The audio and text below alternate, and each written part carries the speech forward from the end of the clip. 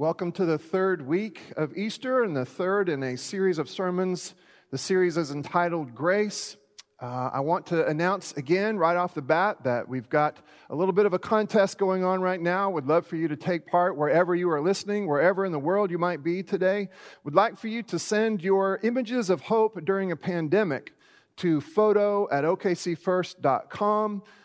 Thank you to the great folks at Bedford Camera and Video. They're helping us to adjudicate this particular contest to choose a winner. They're also going to grant a $100 gift certificate to their store.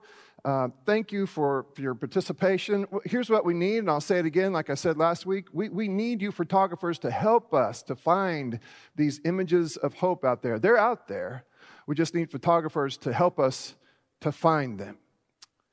It is the third Sunday. It is the last Sunday of April, the third Sunday in the season of Easter. But in that it's the last Sunday of April, we're really not supposed to be here. I mean, Oklahoma City First Church now has a fairly long tradition of not gathering here in this sanctuary on the last Sunday in April. It's because we are typically out there with our city, taking part in one way or another in the Memorial Marathon. As many of you know, last Sunday, April 19th, was the 25th anniversary of the Murrah building bombing. It happened on April 19th, 1995. And so if you have not been in our church, or perhaps you don't live here, let me tell you a little bit about this particular story.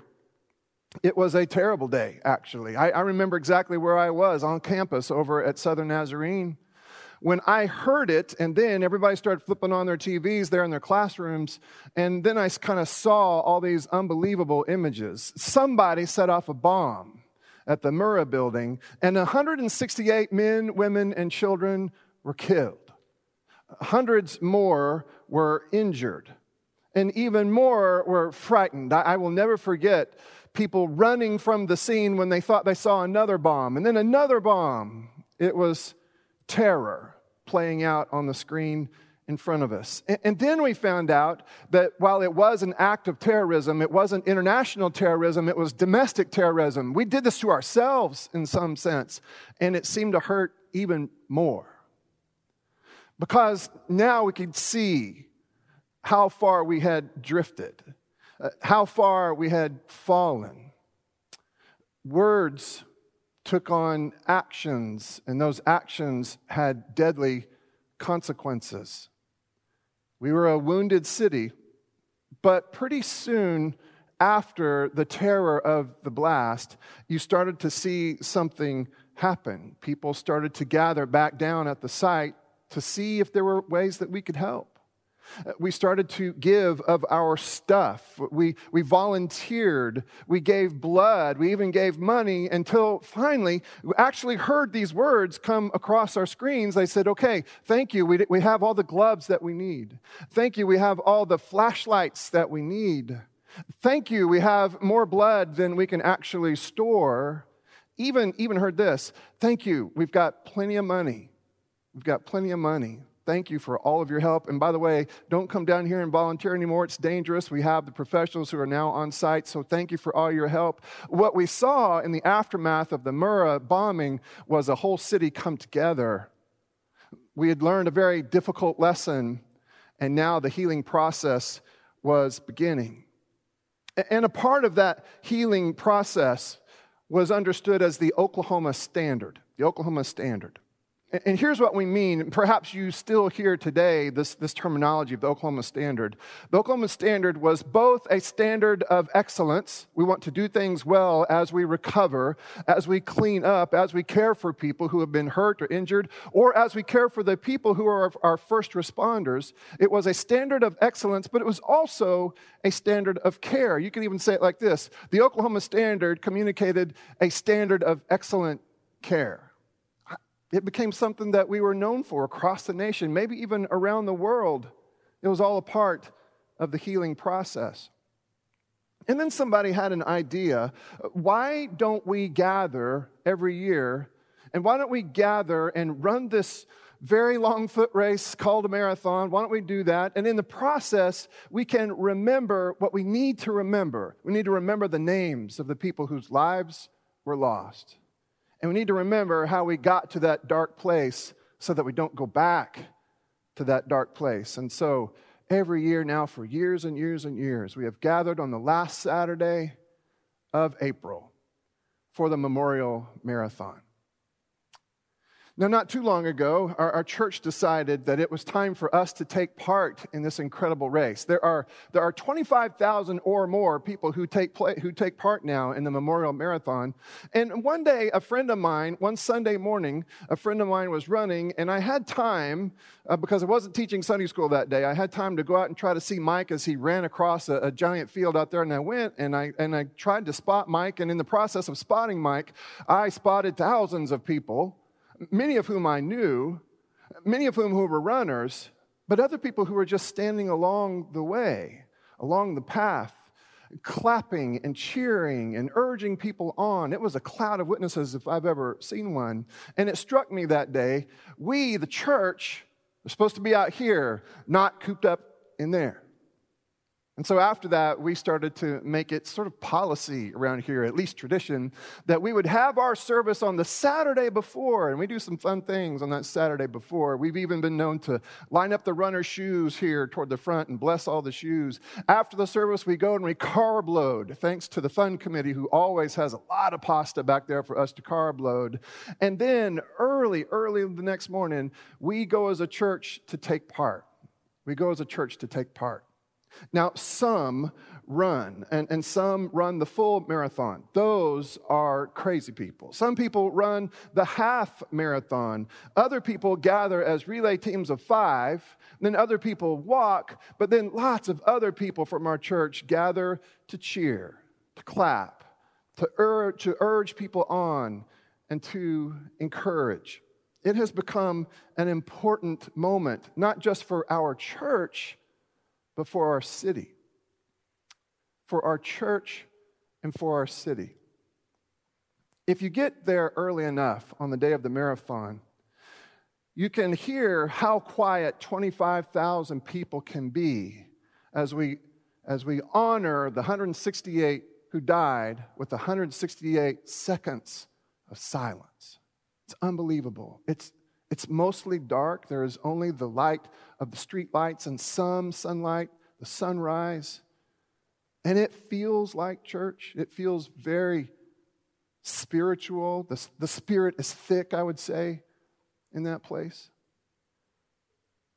And then the race begins, and there's this mass of humanity, and it's an incredible thing. And everybody is obviously on a journey of some kind. But if you're standing where I am, typically standing and watching and clapping, right?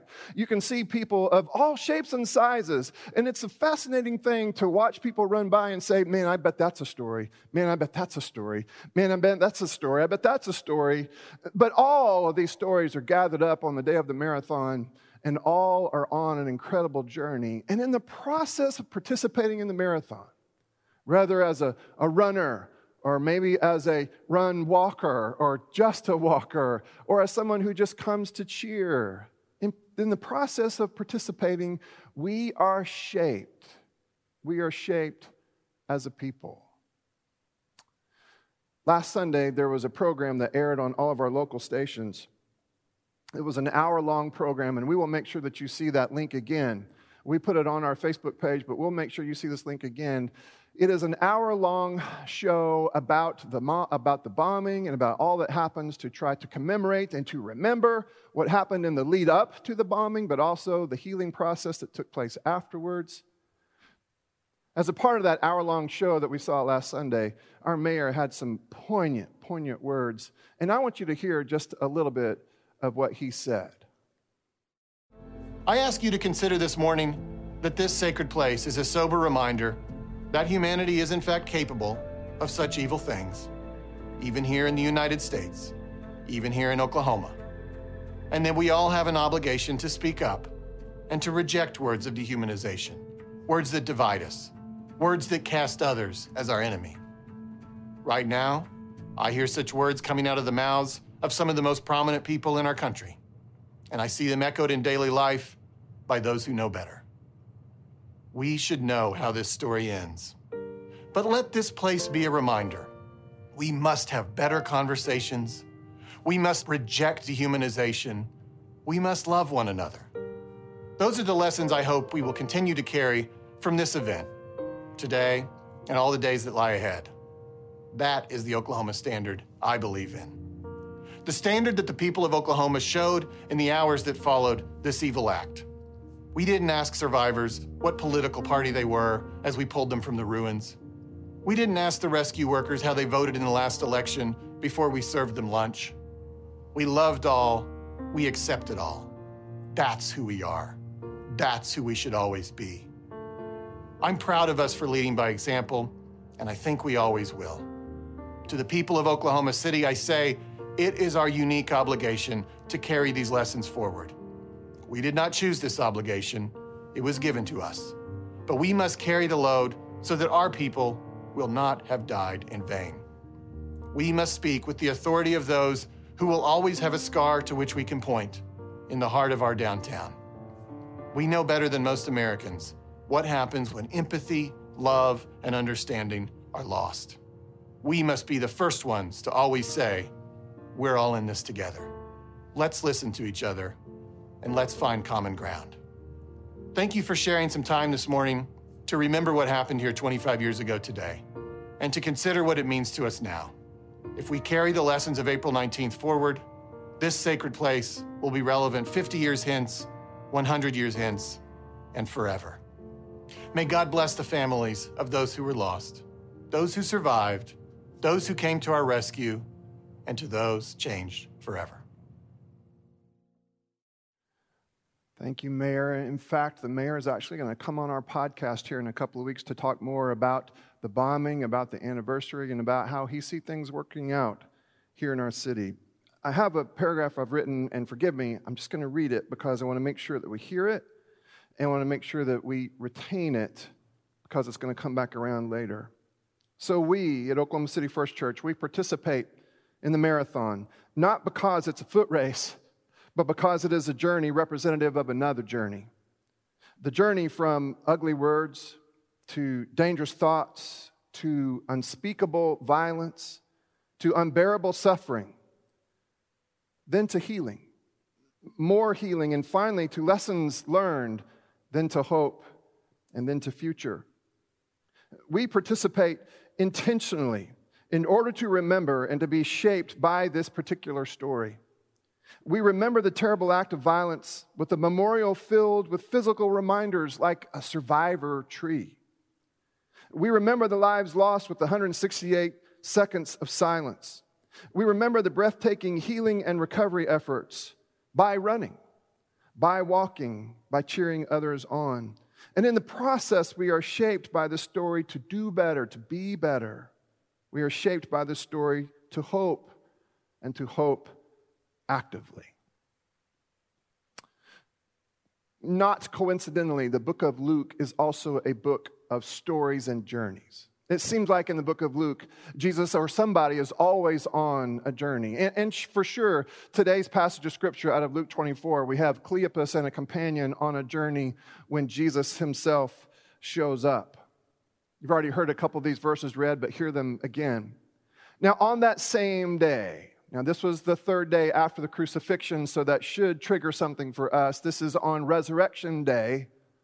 And Jesus has already started to appear to different people, but these two walking along the road have not seen Jesus just yet. Now, on that same day, two of them are going to a village called Emmaus. It's actually about 7.5 miles from Jerusalem, which is fascinating to me because 7.5 miles equals 12 kilometers. And 12 kilometers is the length of the longest leg of the 5-person relay that we run at the Memorial Marathon. So about the exact same distance as that longest leg of the marathon is the distance from Jerusalem to Emmaus. So that's the trek that they were taking.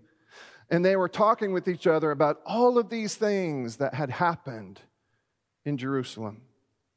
Verse 15, while they were talking and discussing, Jesus himself came near and went with them, but their eyes were kept from recognizing him. And he said to them, "Now what are you discussing with each other as you walk along?"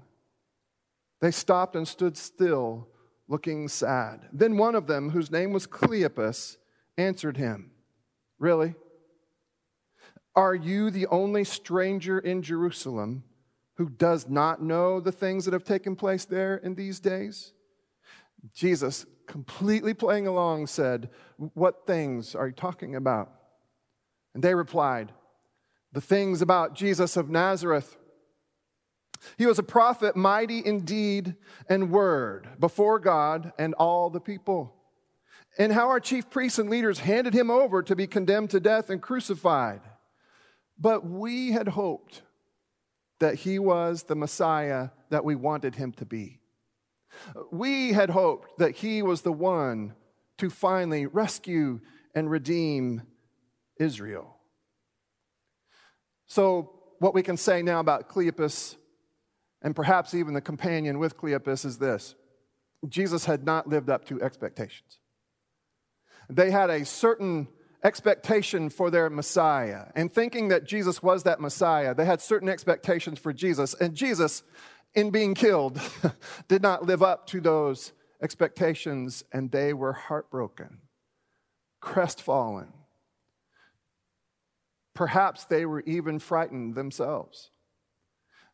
They were certain that Jesus had failed to live up to the high calling of a Messiah. They continued on. We had hoped that he was the one to redeem Israel. Yes, and besides all of this, it's now the third day since these things took place. And moreover, stranger, some women of our group astounded us. They were at the tomb early this morning while it was still dark. And when they did not find his body there, they came back and told us that they had indeed seen a vision of angels who said that he was alive. And some of those who were with us went to the tomb and found it just as the women had said, but they didn't see him.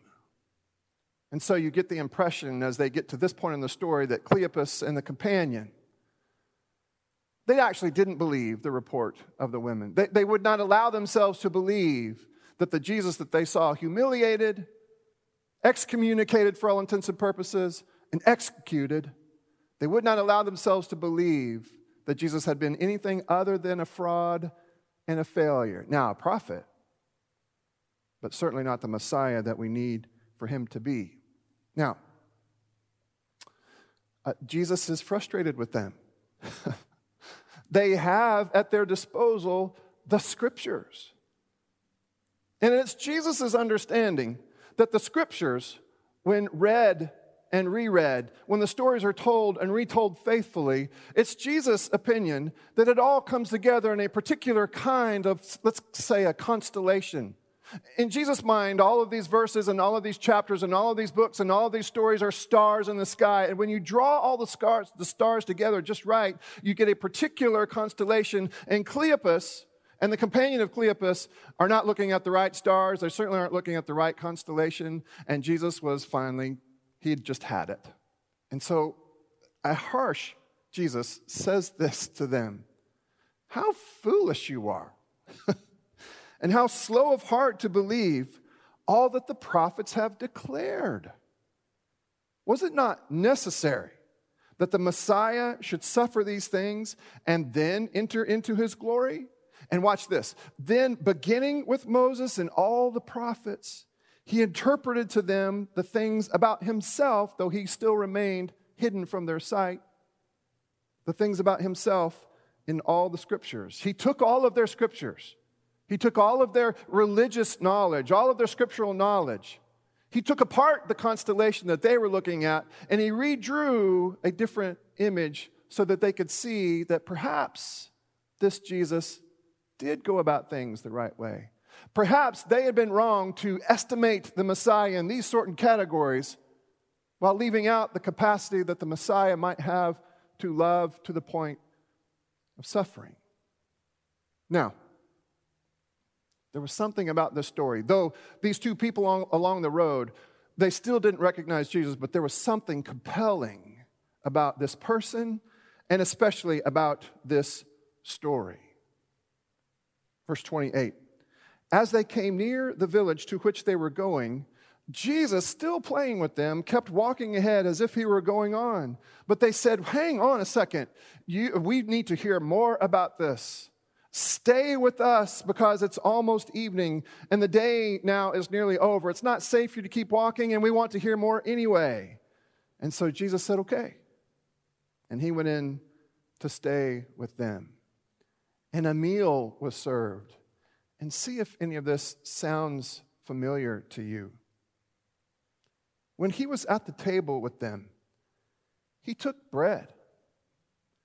And he blessed it. And he broke it. And he gave it to them. Whether or not that sounds familiar to you, it was very familiar to the people, to Cleopas and the companion there in the house. Because it was at that moment that their eyes were opened and they recognized him. And they recognized him.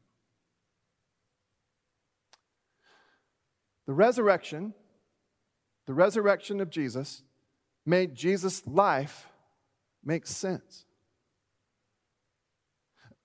The resurrection of Christ made Jesus' life make sense to Cleopas and the companion. The resurrection, all of the suffering and all of the things that were borne out in Christ's crucifixion and then his resurrection made the church make sense. Verse 32, they said to each other, after he had vanished, were not our hearts burning within us while he was talking to us on the road, while he was opening the scriptures to us? And here's what they do. That same hour, they got up and they returned to Jerusalem. They made that 12K run all the way back. And they found the 11 and their companions gathered together. And they were saying, the Lord has risen indeed, and he has appeared to Simon. And then they told what had happened on the road and how he had been made known to them in the breaking of the bread. In the breaking of the bread. The resurrection made Christ's life now make sense. The resurrection made Cleopas' life as a believer now make sense. The resurrection makes our life as the body of Christ now make sense. There is life after death. There is hope. We have in our office a little tree. It's back toward my office. And if you'll remember, we had a sermon series a while back that was called Rooted. And we had a series of sermons that had to do with trees, and more specifically had to do with roots. And on one of those Sundays, we played a video, and Zach and I went all the way down to the Murrah Memorial. We went down there, and we interviewed a man who was the park ranger down there who had a great hat. If you'll remember, he had a great hat. And he told us all that we needed to know about the survivor tree. And we were so taken with how it was that the survivor tree actually survived this deathly event that we knew we needed a part of it. Come to find out, you can get a part of it. This is actually a sapling of the survivor tree. And it has grown quite a bit until now. I mean, it looks pretty good. It looks pretty good. We're growing our own survivor tree. Now, why did we do that? Because it was super important to me. It was super important to me that you would have some sort of tangible representation that there can, in fact, be life after death in deathly situations. It was super important to me that you would see with your own eyes, perhaps if you get a chance sometime, that you could touch with your own hands, this tangible reminder that there can be life after destruction, that there can be life after deathly situations, life after catastrophic situations, life after COVID-19. Super important to me that we have the images of resurrection around us. And so we have a little tree that someday will be a giant tree. But that's not the only thing that we do. Each week, when we're here together at the end of the sermon, we always gather around a table that is typically right here. To be honest with you, I miss a whole lot about our worship gatherings. I miss a whole lot about it. I miss the people that I always see in their characteristic spots around the sanctuary. I miss seeing people in the hallways, but I miss hearing you sing. I miss standing right there and I kind of have my back to the entire congregation. And sometimes I'm singing full blast, and sometimes I am listening to you sing full blast, and I miss it. I miss congregational greeting. I miss that. I think I miss most our time around the table. Because our time around the table does what the survivor tree sapling does for us. Our time around the table is a weekly reminder that there is life after death. Our time around the table is a tangible reminder that the risen Christ is among us. Remember the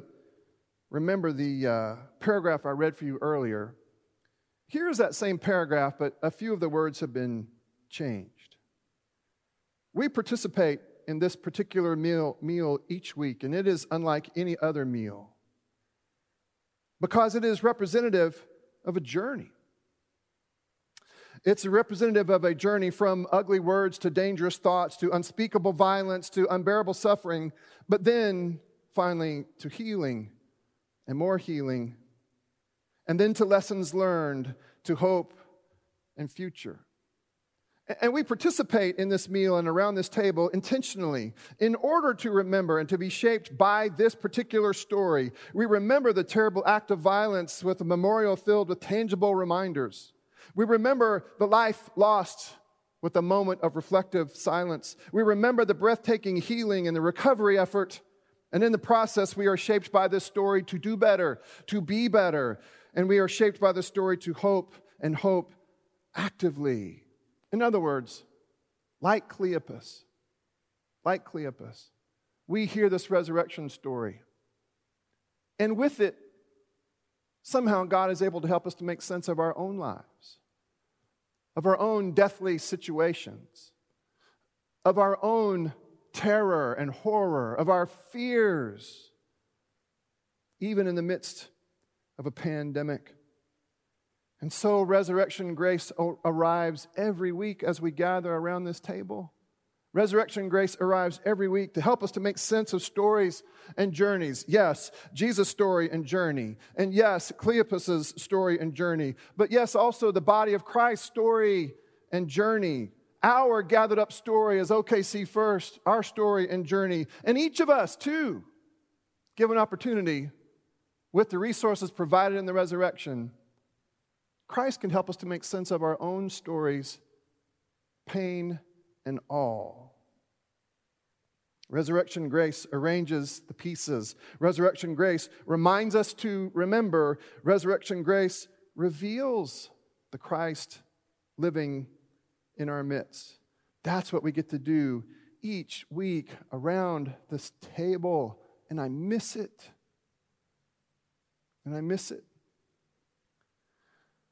I spoke with a friend this morning, and with tears in his eyes, he said, I got to get back around that table. I got to get back around that table. I missed what was happening to me week after week after week around the table. There's this cumulative effect, and I don't know when we're going to be able to do it, but I miss getting back together, and I'm going to be one of the first people in line. I got to get back around that table because I need what comes to me in that moment. I need those resurrection resources. I need that resurrection grace to help me to make sense of everything. I would remind us, though, that the bread and the cup, as important as they are, do not conjure the presence of the resurrected Christ. The bread and the cup and the words that are set up front, it's not a spell. It's not some sort of an incantation. And once we finally say it or say it right, then finally Jesus is on the scene. No, the bread and the cup are for us. God doesn't need the reminder. The resurrected Christ doesn't need the reminder. We're the ones that tend to need tangible reminders that, in fact, yep, Jesus is around. The bread and the cup don't conjure the presence of God. So is it possible that we could still have a moment here together, even right now, that will help us to remember and perhaps even open our eyes open our eyes to the living, resurrected Christ who helps to make sense of all things. We are, as a church, we are a church that values the Eucharist, the Lord's table, communion, and so we practice it every single week. And like this man I was talking to this morning, I miss it too. I miss it desperately. I miss it terribly. And I don't want to be that pastor. I don't want to try to do something cute and technological with it. And maybe there is an idea that I just haven't stumbled on yet. But right now, here's what I feel like. I feel like we're just fasting it. We're fasting the Eucharist. And funny things happen. They're good. Funny things happen when you fast. I think you grow in your appreciation for the thing that you are without. But I think we can have a Eucharistic moment today. A friend of mine by the name of Tim Hahn has written a prayer. And he's even entitled this prayer, A Eucharistic Prayer for Isolation. Tim Hahn used to be part of this fellowship. And I want to read this liturgy for you. And I hope that in the process of reading this prayer, and Jason will follow this prayer with prayers of the people, prayers of intercession. But my hope is during this first part of this Eucharistic prayer that you'll remember that we don't conjure the very presence of the resurrected Christ with the bread and with the cup. We just reveal it. Maybe the words of this prayer will reveal it in your mind, in your heart, in your household, and in our church all over again today. So I'm going to read this for us now. Pray along if you'd like. The Lord is with you. Lift up your hearts, be they tired, lonely, anxious, fearful, or empty. Let us give thanks to the Lord our God. It is right even now to give thanks and praise. It is right, though little seems right in our world today, to give thanks to you, ever-present God, sustainer of heaven and earth. For by the breath of your Spirit, sounds familiar, you are nearer than our own breath, more immediate than our own sensations, more interior than our own thoughts. You are the cause of all light and life. And so we join our voices with all the heavenly hosts in this our hymn of praise, and we sing, Holy, holy, holy Lord, God of power and might. Heaven and earth are full of your glory. Hosanna in the highest. Blessed is the one who comes in the name of the Lord. Hosanna in the highest. Holy and gracious God, in your infinite love, you made us for yourself. And our story has been one of repeated attempts at separation from you. But you are the one who led your people, Abraham, Hagar, and Ishmael, Jacob, Moses, and all Israel, into the solitary wilderness of the desert. You sat with Elijah in the Negev and walked with him to Mount Horeb. You sent your only Son, Jesus Christ, to heal our separation from you, and in doing so, he tread the lonely paths of the wilderness, of prayer, and of the cross and the tomb. And we remember that he said to his disciples, if any want to become my followers, let them deny themselves and take up their cross and follow me. Church, I have a few more words to read, but it would be appropriate right now for this moment to fall silent, for you to pray to the God who loves you and is present with you now.